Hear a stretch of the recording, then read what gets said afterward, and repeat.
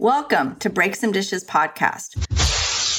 We look outside the status quo of design, where radical change and transformation are happening.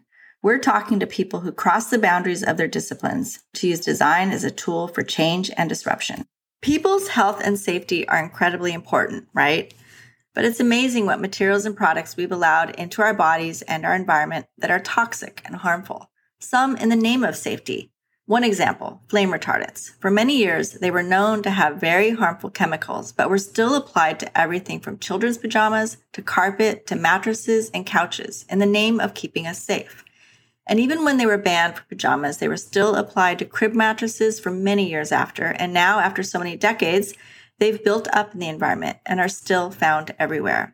Last week, I tuned into a talk and a panelist noted a report that stated for the first time in the history of its survey that people were citing environmental health and not human safety as the main reason they were opting for non-toxic products.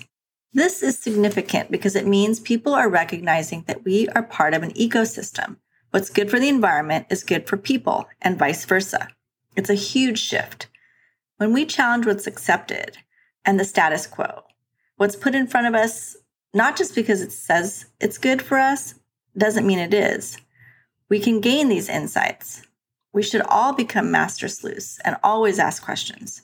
Our guests do this on a daily basis, and we hope to gain insight from their stories so we can better serve ourselves, our community, and our planet. Thanks for joining us as we break some dishes with our guests today. I'm Verda Alexander. And this is John Strasner. And today, Verda and I are going to be talking to another really good friend of mine, Jane Abernethy. I've known Jane from her days as a product designer. Jane is a hugely talented and thoughtful designer. When Jane was part of our design studio, I remember having conversations with her about how much she hated plastic. One of her primary objectives was to challenge every piece of plastic that went into our product. At the time, I didn't truly understand her disdain for plastic. I didn't fully realize where that piece of plastic might end up or what was destroyed in creating it. Jane was ahead of her time when it came to understanding the true impact of using plastic. And today, Jane is the Chief Sustainability Officer for Humanscale Corporation, a Manhattan-based manufacturer of ergonomic workplace tools. One of Jane's first accomplishments in her new role was to lead Humanscale to being the first manufacturer in the commercial furniture industry to achieve the Living Product Challenge. This is where a company is able to achieve a net positive impact with a product. It's a lofty achievement, and we'll be breaking dishes with Jane today to see what it takes to get a company to net positive, where they actually make a bigger handprint than they do a footprint, which means they're fixing stuff, not just making it less bad. So let's break some dishes, Jane. Yeah, John, let's break something or fix something or blow something up. What do you think, Jane? You ready to break some dishes with us? Thanks for joining us today. We're really excited to have you. Yeah, Jane, I'm super excited to meet you. There are so many things that we have to talk about. I don't even know where to start. So when I first met you, you were a designer in the Humanscale Design Studio. I started off as a designer, an industrial designer, so designing products. And I love designing products. I love being a designer. I love drawing and imagining how the world could be and understanding what the essence of a problem is and how to really find a good solution to that. And when I got into design, even like early on when I was studying, I was always thinking about this is going to be a product that goes into mass production and it'll turn into waste at some point, or it's going to, what's going to happen with it? Am I just kind of making more things to be out in the world? And then I had this terrible idea that if I did a really good job and I was good at designing, then more people would want these things. And then there'd be more garbage eventually in the world. Even as early as trying to decide what I should study in university, that was a dilemma in my mind. It's like, should I actually go into that? And then I realized that if I did, I would be making some of these decisions that get repeated thousands of times a year, hundreds of thousands of times, maybe millions of times a year in mass production. So I could choose, as a consumer, I can choose to use like a glass bottle, buy a glass bottle of Coke or a plastic bottle or maybe an aluminum can. As the designer designing that bottle, I could potentially choose what kind of plastic might be used. The shape I might, design could affect how much plastic is needed. You add 1% more plastic and you repeat that millions of times a year, it adds up to a lot more. So then I thought, well, actually, maybe I should go into this and try to do my best to influence how things are made in mass production. And I had a very, limited specific view of really I was designing, but I would try to understand what would make products more sustainable. I worked at a couple of consultancies before at Humanscale. And I would always try to offer the client however many concepts, like 20 concepts, and present to the client, you're going to present your top 3. And I would always try to make those the most sustainable 3 to kind of influence what the final product was going to be like. And at that time, no one was really asking me for sustainable design. It wasn't really part of the ask at the time or part of the brief. Then working at the Humanscale Design Studio, being an in-house design studio, I had a lot more freedom to be kind of more vocal about how I thought the product should be. And so I was quite vocal about sustainability and that we should be making sustainable choices and would make that opinion known kind of and to everyone. What was the pushback you got right off the bat? Did you get pushback or did everybody embrace that? On the one hand, not everyone was aligned on what it means to be sustainable and which way we're going to be sustainable and what that looks like. So I think on the receiving end, for them, it might have seemed like coming out of left field and why would you be asking for this or why should I not do that?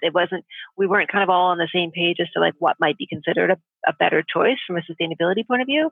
Then there is also extra consideration does take more time to work through. Every project, everyone's working as fast as they can. They're under a lot of pressure to get products out as quick as possible. And then cost and time are always a very big part of it. So sometimes the more sustainable option can be more expensive, or it can take a little more time to find materials that are usable and may not be more expensive, but you've got to do more research and more looking into it. So it doesn't necessarily make a project easier.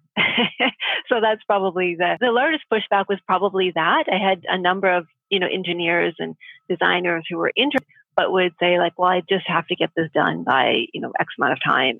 And I just can't stop and think about that.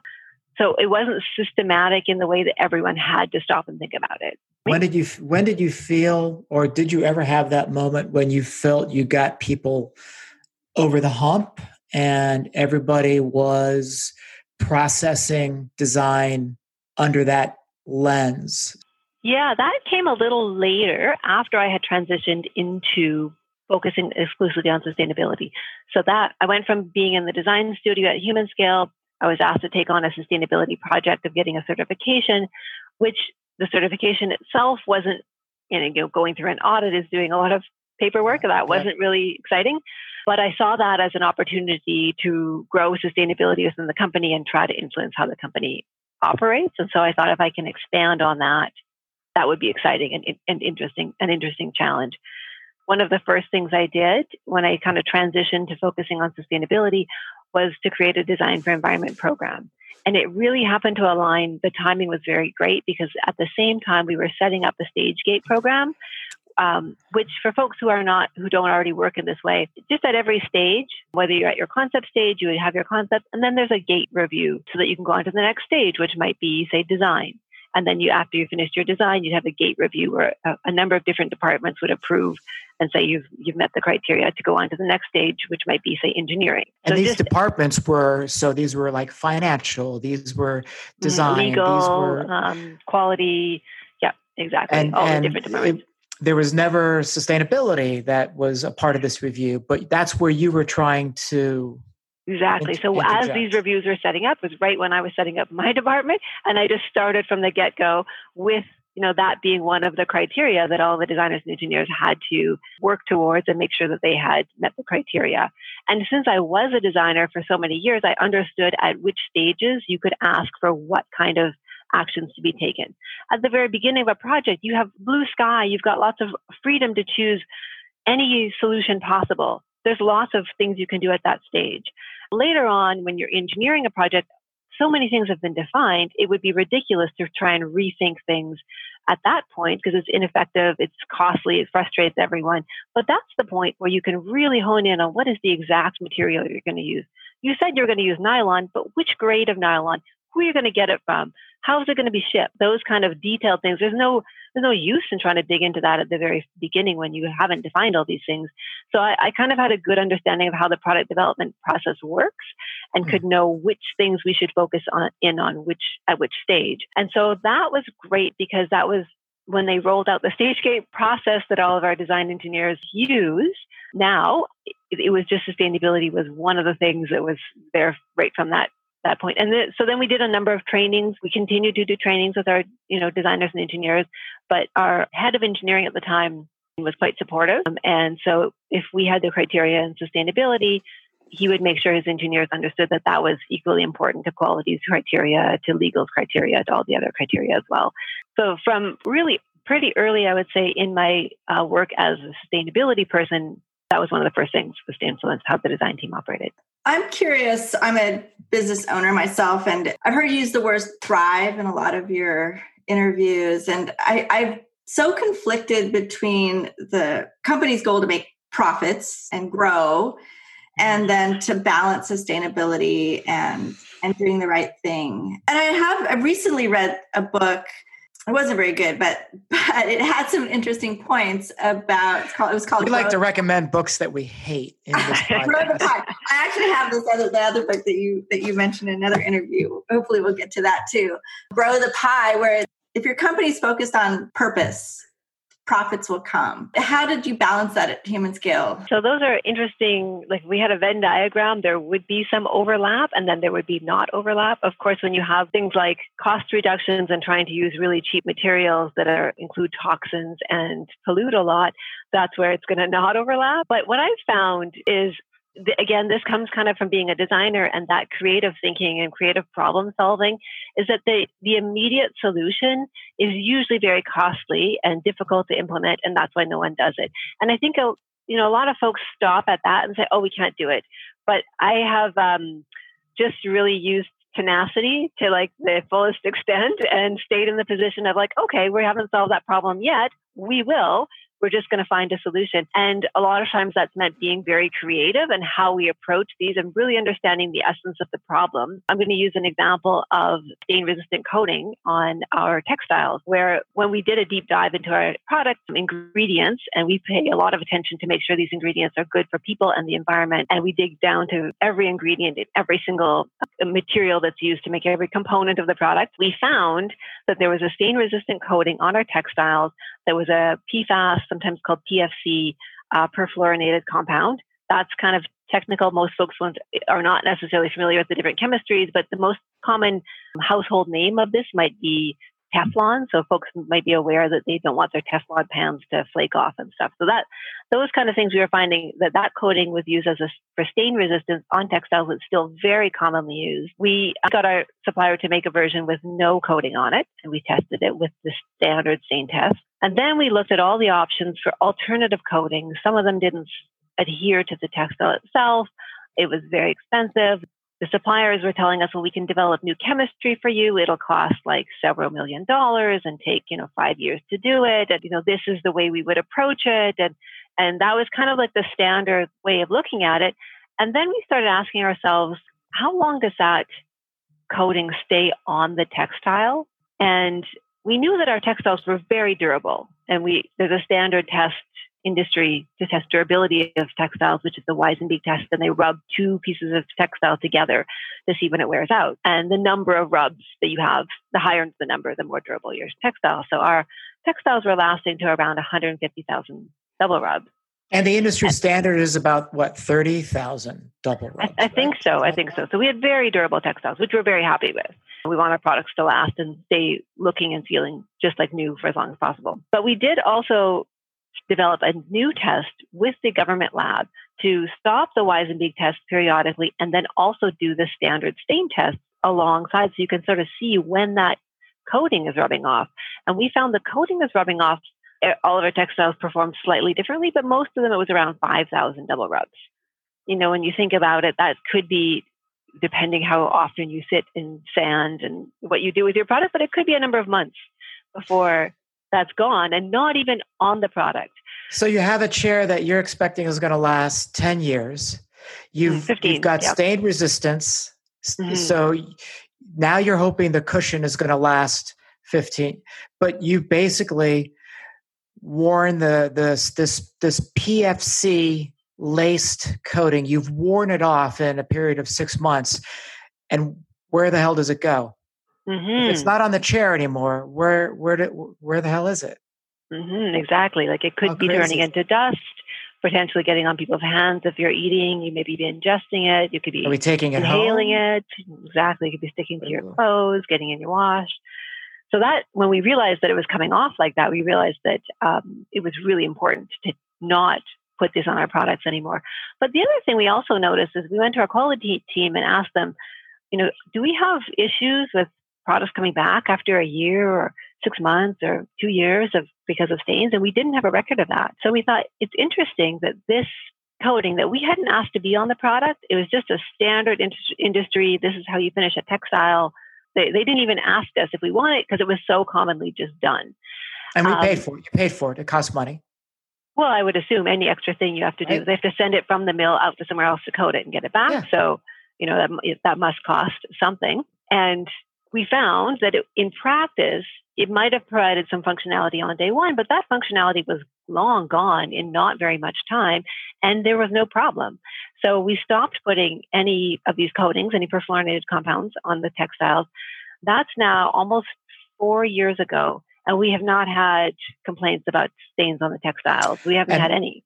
And how long were you making chairs before you tapped the brakes and said, hey, what? I wonder what is this? I wonder if it's working. Do we need it? Right? Yeah. How and the whole industry still does. It's still, so, as far as I understand, the standard.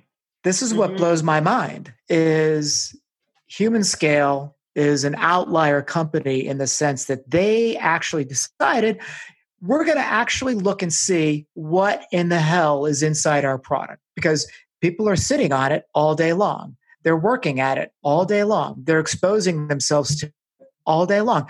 Don't you think we ought to know what the hell is inside of it? So that's amazing. It's almost like you have to be a detective. Yes. It's forensic product design. Do you think that doing this extra sleuthing and improving what you offer has opened doors or created opportunities or brought you business that you might not have already gotten? Yeah, definitely. And then just sort of your original, to bring my very long example back to your original question, was when we looked at making the change, it wasn't more expensive to not have a coating on. I believe we could have negotiated a price reduction from our supplier because of that. So there's a certain amount of sustainability things that are going to find, like sustainability issues where we're going to solve them, and it's going to become more efficient. Our waste reduction, for example, we started recycling a whole lot more material. We found it saved our company money. Not in the whole grand scheme of the whole company, it wasn't a major thing, but the thing is that it actually brought a positive balance to the company as opposed to something that would be cut if there was ever any sort of financial issues. Those kind of programs get cut if they're costing money. So I have found that there's a certain amount of sustainability, which just makes sense. You start to use your resources better, you start to be more efficient, then you should be, saving money. And often those are quite in line with the financial goals. Then there's also the other part of it, as you mentioned just now, where you align with certain customers and other customers start to realize that you stand for something better, that you have a better product and are drawn to your product because of that. And I have had people ask me, like, what about, making more disposable products? That way you can sell more of them. And I've actually kind of seen it can go either way. You can make really disposable products and then you sell more of them. We've kind of gone the other way where our products are long lasting, high quality. And then we actually, from what I can see, we see repeat business in customers when they're expanding, when they're growing, because they know they can rely on our products. Probably in the long run, our customers are better off, because if you buy a chair that's going to last a year or two and then you replace it, 7 times over 15 years, that's going to be more expensive than just buying a good chair to begin with. So I think it's kind of a win-win. And I think we can sometimes, some of our customers can kind of see that long-term perspective as well. It's a longer-term game. In the very short term, we would, I think, make more money, but then I think we've instead built a business where in the longer term we'll be sort of growing and expanding because people understand they've got a higher quality product. Yeah, and I think too, Humanscale has always endeavored to create classic design in what they make. And so if I come across a Freedom chair in a yard sale, I'm going to grab it because that's a great piece. And that goes a long way too. Now, you did something with Humanscale that I think very, very few people have been able to do. And you really tackled the red list problem. And we're talking about how PFCs in stain resistant coatings, that's such a lethal toxin.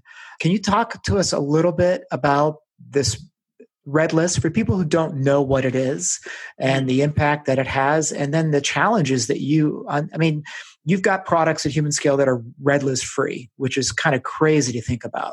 It starts with a big picture thinking that realizing that we spend most of our time in the indoor environment. I think the EPA estimates it to be over 90% of our time indoors when we consider sleeping, working, commuting, all the time we're spending indoors. And when we do, we are mostly surrounded by manufactured goods, manufactured materials. And those materials, are each made of a number of different ingredients. There's a recipe to make up each material. They're intended to stay in the products, but of course, we find over time they don't. Anytime we've seen like the stairs worn down or something that's worn down, it became little bits of particles that were then dust. And those particles, if we're surrounded by these materials, it's not too surprising. We start to see them in our bodies, affecting our health. We do see them everywhere from people in the far north or babies who are not yet born. We already see these chemicals in their bodies. So it's really something that's very prevalent. And so when they start to affect our health, we realize that it's very important not to be using these materials and surrounding ourselves by these chemicals. Some of them are a lot higher concern than others. And so there's a list of the highest chemicals of concern brought out that list is put together by the International Living Future Institute called the Red List. There are a number of different lists. In Europe, they tend to follow the REACH list of substances of very high concern. So there are a few different sort of lists of the worst possible chemicals. They overlap with each other for the most part, but kind of imperfectly. So some different authorities have kind of slight varying opinions. There are a few chemicals where they really are understood, mercury, formaldehyde, asbestos, those chemicals are pretty understood to be not good for human health across the board in all the different lists. But the red list is kind of one that's focused on the building industry. So we evaluate our products to make sure that they don't have any red list ingredients. And this means going back to our suppliers and their suppliers and their suppliers and going through the supply chain. Because usually if we buy a component, the folks who sell us that component usually have shaped the material, like they may have injection molded or shaped a screw, but they weren't the smelter actually making that aluminum. They are not the formulator making that nylon. So you have to get deep into the supply chain before you get to the formulators of the actual material to find out what are the ingredients in that material. And then convince them that they should tell us for every piece. For every part. So you have a chair that's red list free. How many parts are we talking about? I think, I don't even know the number of parts, but I know that for the Smart Chair, for example, I think it was 215 different recipes that we had to gather for 215 different recipes, right? Mm-hmm. And then each recipe you've got to go through. That's where you've got a chemical engineer or a scientist, right? Mm-hmm. Who reads each ingredient in each of those 215 recipes and then finds that ingredient that needs to be removed. Mm-hmm. And then you have to figure out, is there a replacement? Is there an alternate? And then can we go to that supplier and ask them to switch it with the healthy ingredient? And then you get samples, and then you have your engineering team evaluate whether it'll actually work, because we still have a 15-year warranty on our chairs, for example, and we're not going to make them, they have to meet that same warranty and the same quality. How do you not look at this task, right? Just what we talked about, 215 recipes, looking at every ingredient, understanding where the toxins lie, figuring out if there's an alternate, having a conversation with a supplier who may or may not give a crap whether or not there's a toxin in there. How do you not look at this task and say, Not today. Yeah, there's a lot to be done here. I'm just gonna, you know what? We're not.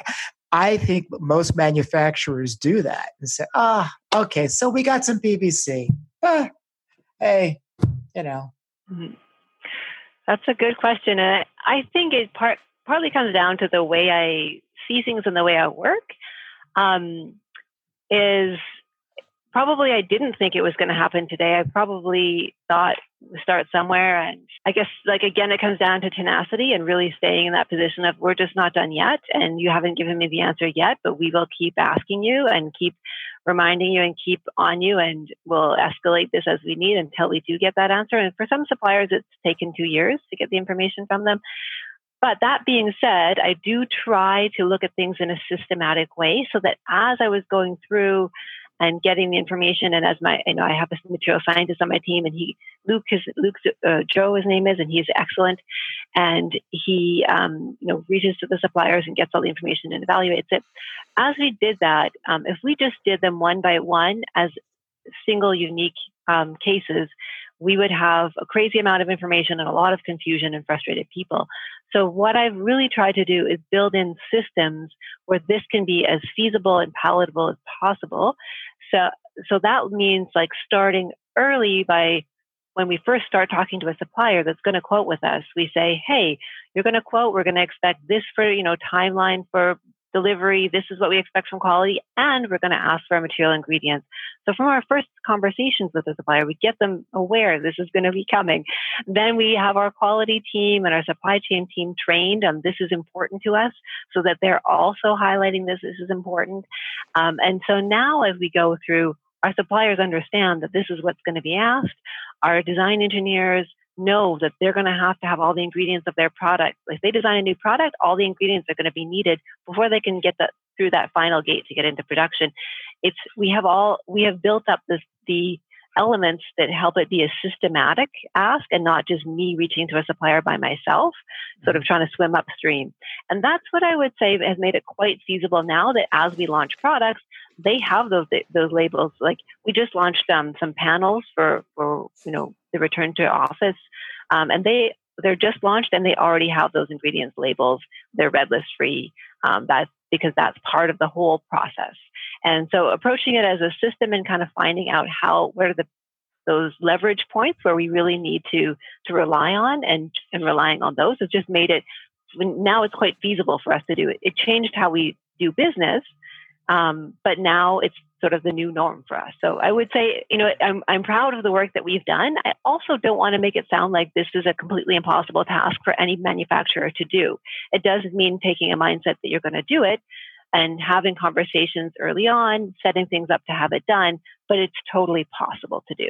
At my firm, at the beginning of this year, we actually started looking at the red list and other lists as well, and trying to formulate some sort of policy specification. But and I assigned a small task force to it, but it was so overwhelming and so difficult to just choose the right thing. What advice would you give a design firm on how to tackle that, or how to start specifying? Yeah, that's a really good question. And I think aiming for perfect out of the gate is maybe just asking for failure. It's potentially understanding that there are going to be steps along the way, and that you'll get to perfect if you can go through the process to get there. Maybe have a plan or a vision of where you want to be, but what's going to happen in the meantime. And that's where transparency is really important, because some of those steps might be, for example, maybe you choose 3 or 5 chemicals. You're like, okay, we're not going to specify PVC or formaldehyde or certain one, like maybe there's a few where we say, okay, we're just not going to specify those. And you can get the declare labels and HPDs and see what's in the products, or you can ask the manufacturers, and then that sends a signal to the manufacturer that that's not wanted in products. That is so powerful. And then, maybe a next step might be to specify products that are compliant with the Healthier Hospitals Initiative.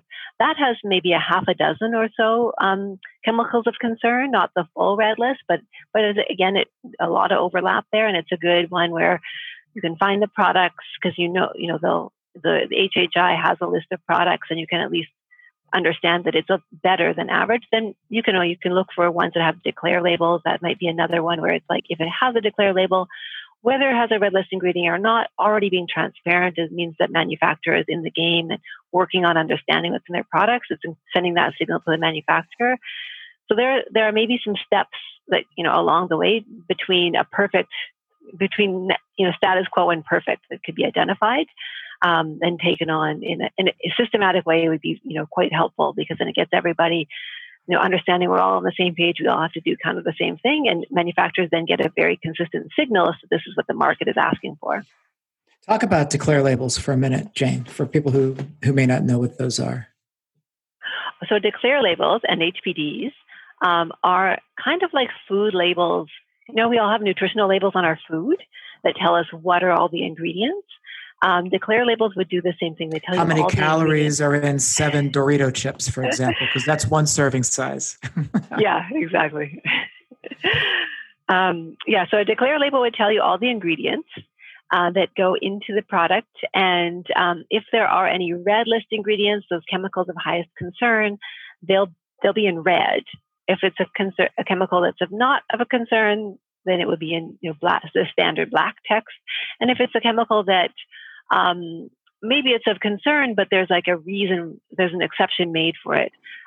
For example, in window shades, by law, most of the code requires them to use a certain flame retardant, which is antimony, which is a red list ingredient, but they can't sell the product without, it doesn't meet code if they don't have that in the product. So there's an exception made for that, and that's in yellow. So you can kind of, even if you're not a toxicologist or an industrial hygienist or someone with an expertise in chemistry, you can look at that and understand, very quickly if there are red or yellow sections highlighted and how much, and basically you can have a sense of what's in the product.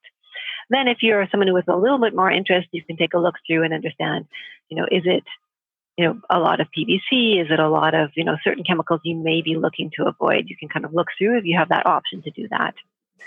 I would highlight that these are self-disclosures as well. So the manufacturers do put them together and publish them through Living Future Institute, but they're not third-party audited. So if you see one that has like 5 ingredients, you kind of might have to wonder whether whether that manufacturer has really dug in. And if you see one that has like 100 ingredients, you're like, okay, they dug in pretty deep.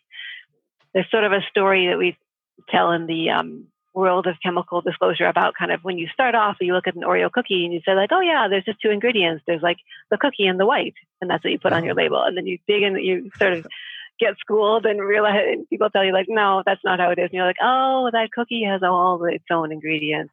And there's some sugar that's sprinkled on it that also has a coating or whatever. And there's a recipe for the white, and you have to get all the ingredients for those. So generally you want to be able to see ones that have a good long list of ingredients on them. Oh, it's complicated. I want to go back to this idea of stuff. My son is interested in fashion design, but he's conflicted because he sees that industry is very wasteful and creating a lot of stuff that's just going to end up in the landfill. And you talked about your chairs lasting longer, and I think that's great, but eventually they might get to the landfill as well. How are you looking to create a circular economy within your company? And what would that look like for the end of life of these chairs?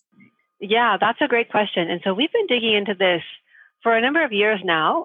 For 3 summers in a row, we had interns who had this task of calling recycling facilities throughout the country to say, like, I have 5 of these chairs. Will you take them? I have, just theoretical, like sort of understanding, like who's going to take what kind of material, how likely is it, to have certain different things recycled, and then how is that changing over time? So if we think our chairs are going to last 15 years, we're using certain plastics now. What is the recycling industry going to be like in 15 years from now? Like these are some things we're kind of guessing. That's one way we've dug into it. Another area we've dug into kind of stemmed because we had a chair where we literally had it molded into the bottom of the chair to send this back to us, or to, I can't remember what the wording was, but like if you wanted to send us to recover the chair, you should phone this number. And we got 0 phone calls. And so that, it's been on the market for, I don't know, 8, years or so. Like, it's been long enough that somebody should have disposed of one at some point. Right. It's So, a good test.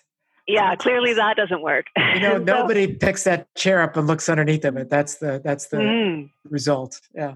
Well, what we found, and we started talking to a lot of our customers and some of the project managers and the facility managers, is when folks are emptying out a space to renovate and they're getting rid of material, they don't necessarily have the bandwidth. I mean, when you're creating a project, you have someone as a project manager tracking every single bit of material, making sure it's going to come in, contacting that manufacturer, making sure it's going to be delivered at the right time.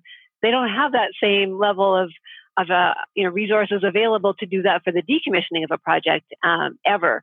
And it was interesting. I even talked to the Department of the Canadian government that deals with all of their offices, and they had tried a trial where they put barcodes on everything within the office, including like the plants and everything, and with the intention to try to reuse and properly dispose of everything. And again, it was just sort of too much data and very different, departments and companies and everything to have to try and reach out to. It would be as big of a project as kind of creating the space in the first place. So one thing we've been looking at is how do we look at it holistically? And how do we interface with our clients who may be renovating and try to help divert not just our products, but like cyclically, like as a whole, look at the whole space and try to better manage all those materials that are being removed at once. And we see a gap right now between folks who are able to do that and then the folks who have the projects. And the folks who are able to do that, they vary from city to city, and they vary from size of project and what kind of materials they can take. So we've been developing relationships with those folks who are able to responsibly handle material. A lot of times they'll donate it. They might try, locally recycle it, which varies from city to city. Waste energy potentially, and then worst case would be, some of it might end up in landfill, but at least you can try to reuse as much as possible.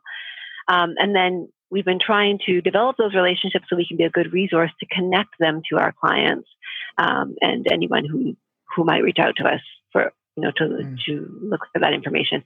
That's been the best approach I've been able to come up with so far. But I do think, this area is not well solved. And so I do think there should be a lot of, more in-depth and better thinking about how we handle circularity. I know a lot of folks talk about circularity and it's very exciting right now.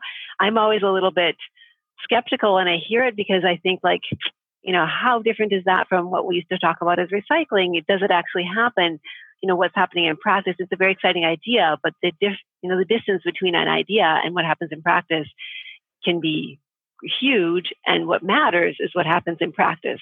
So it sounds like we need to break some dishes there. That's just the sound of recycling and taking back. And I know the designer is long gone, even if they write it into the furniture spec or whatever, the long gone when the project gets decommissioned. And it's definitely a problem. And I wonder, this might be a good time to talk about, you mentioned this in an interview, one of your favorite books. And oh my God, I love this book.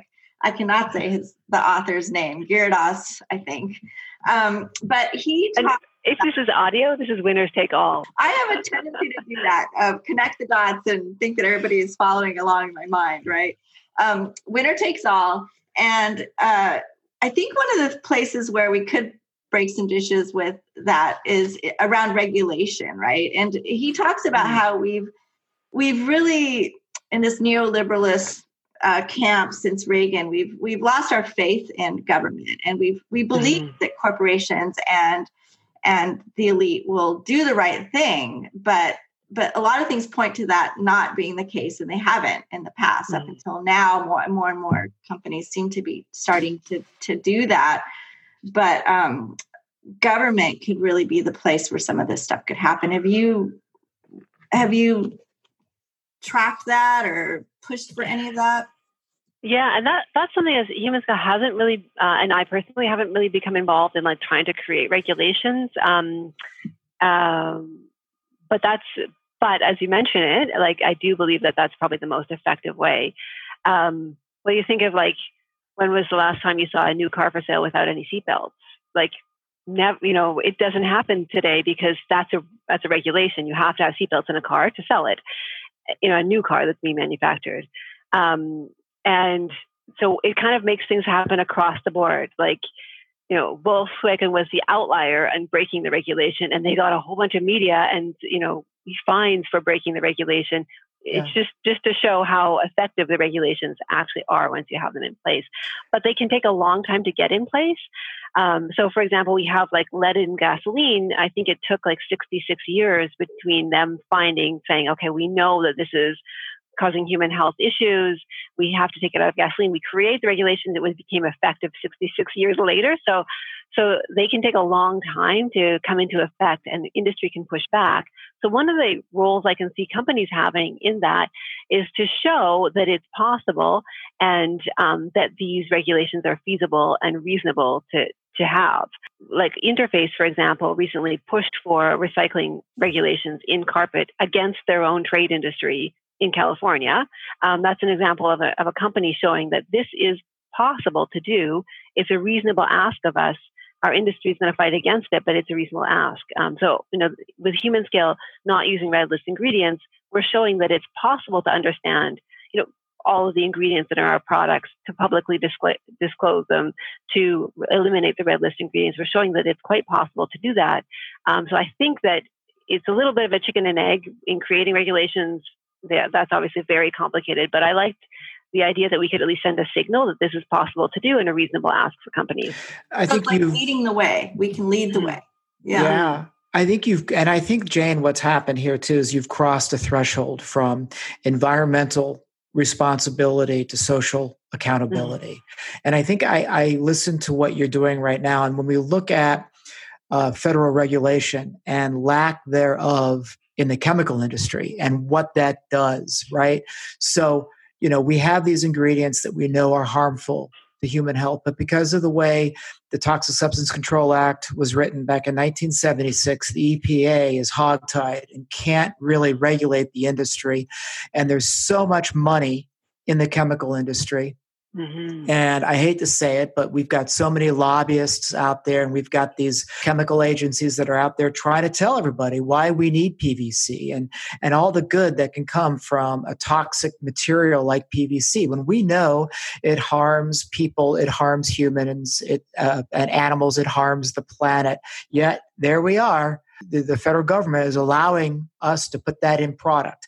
And I think what ends up happening here, what we need to talk about is when people take on, and I'm going to say it, when people take on forensic product design like you did, and they decide to peel away the layers and figure out what the hell is in their product, it sends a message, but it also, there's a ripple effect here, because if Humanscale stops buying PVC and design firms like O+A stop specifying PVC, other companies will say, well, then we better start having PVC-free options here. Mm-hmm. And then what you're going to have, and we were talking about it with David Stover, someday maybe we won't have these fence-line communities that have oil refineries in their backyards and these mysteriously high cancer rates, right? Mm-hmm.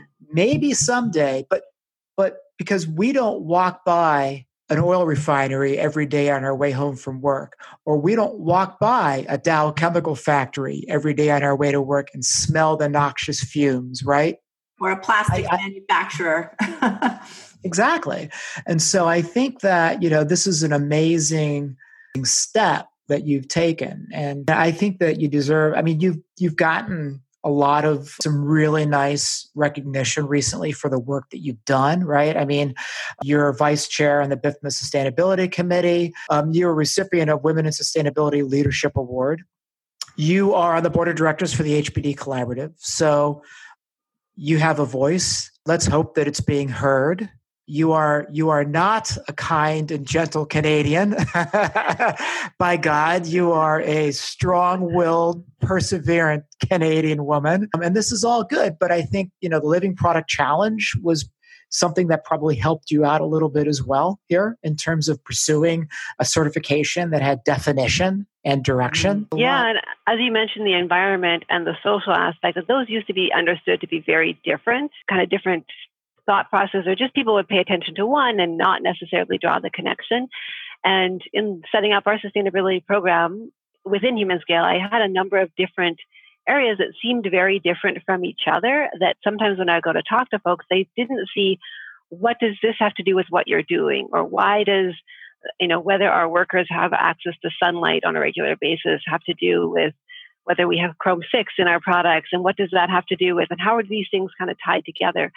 So it was really nice in pursuing the Living Product Challenge that it gave a framework around how a lot of these different, in sustainability, there can be a lot of different ways of looking at things, and it gave a framework for kind of bringing them all together.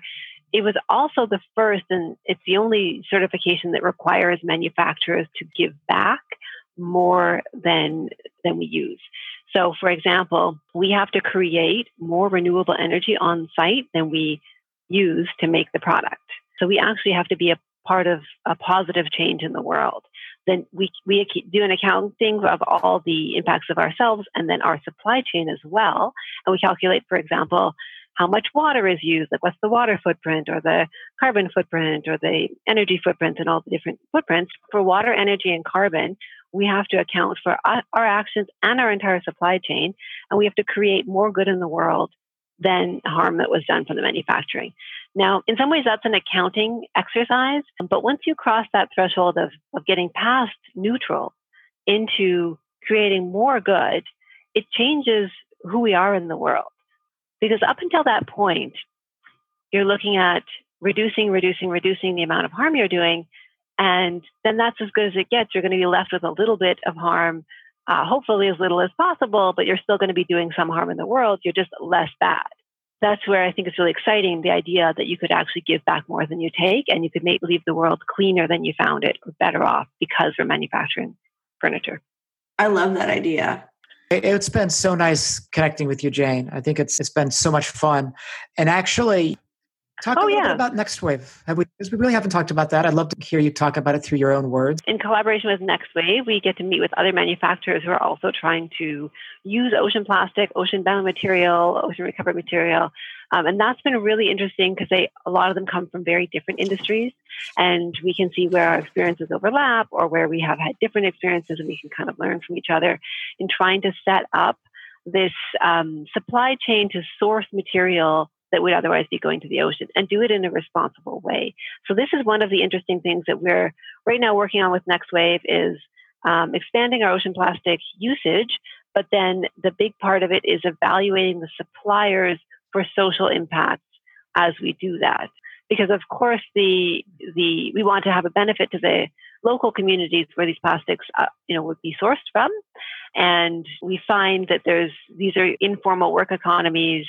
They can kind of have to be a little bit different. So sort of a worst case scenario is we would hate to pay someone to bring us back plastic that we would then use as our input, and to find that children are being taken out of school to go collect plastic because it's better for their family, or it's financially interesting for their family. So these are the kind of things that can get a little bit complicated, and we have to dig in pretty far to make sure that the impact we're having is really going to be beneficial for the communities in the long run, and that they're partnering with us, and that they're, the impact we think we should have is kind of what they see also, and maybe sometimes our perspective isn't the one that we learn a lot from them as to what they actually need, and so it's not just kind of going back there and making sure they're following our rules. It's really partnering with communities, and then how do we evaluate those suppliers in the communities to make sure that this is working in a socially responsible way.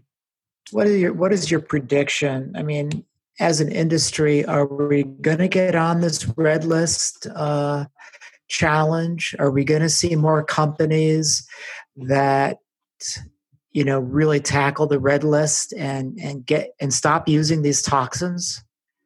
I think so. I think it's becoming easier than it has been. I think especially for some folks who may have started looking at it 5 years ago, designers and architects who might have been looking at it and saying like, okay, I don't want to use toxic materials, but it was so hard to get the information 5 years ago.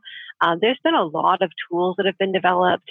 There's been a lot more sort of harmonization so that when people are talking about things, they're doing it in the same way, and it avoids a lot of confusion. There's been a lot of work on the back end to make this a more feasible thing to do. So, and I see more and more companies, disclosing the ingredients. I think for HPDs, I think there's something like about 5,000 or so of them available. Declare labels are probably around the same amount. So So it's starting to become more and more common. And I just have to say, if the designers want it to become more common, you got to let manufacturers know that. So that's, your ask is so powerful. If you ask manufacturers to change, if you ask manufacturers to step up, I mean, that's what we're responding to. So if you want to see things change, even the ask, if you ask for a declare label and they don't have one, but they get that ask again and again and again, then they will get one. And if you ask for it to be eventually very good quality, third-party verified declare label, that's what eventually will step up to do it. So your ask is very powerful. Sounds like it's me. I think it is on you, Verda. And I've told design firms this before, Jane, and I want to get your opinion, but it is overwhelming, right? If you put yourself in Verda's shoes, and Verda's trying to turn a barge around here in the middle of the river, and it does take some time, but there's a lot to it. But I believe it's like that. It's like that question. Well, how do you eat an elephant? Right, one bite at a time. And I used to use that in my presentations, and then Bob told me not to because he's like, "Don't talk about eating elephants." So now I say, how do you cross the desert? One step at a time. You don't have to listen to Bob. He's just the owner of the company. But I think in the perspective of a design firm, maybe you don't decide Monday morning that you're going to be PVC free. But maybe you decide Monday morning that there's a project that you're working on, and maybe you just want to have one PVC free conference room, and you start there. And you learn how to design a PVC-free conference room, or you learn how to design a red list-free conference room. And that becomes a starting point, and you learn how to do it on a smaller scale. That's great. And then when you do that, if you notice, what are the points of challenge? Where was it difficult? Did it fall apart because it couldn't get the information? Did it fall apart? So now ask the information earlier. Any huge challenge like that, if you start small, that's great, but then use that as a learning experience to build a system.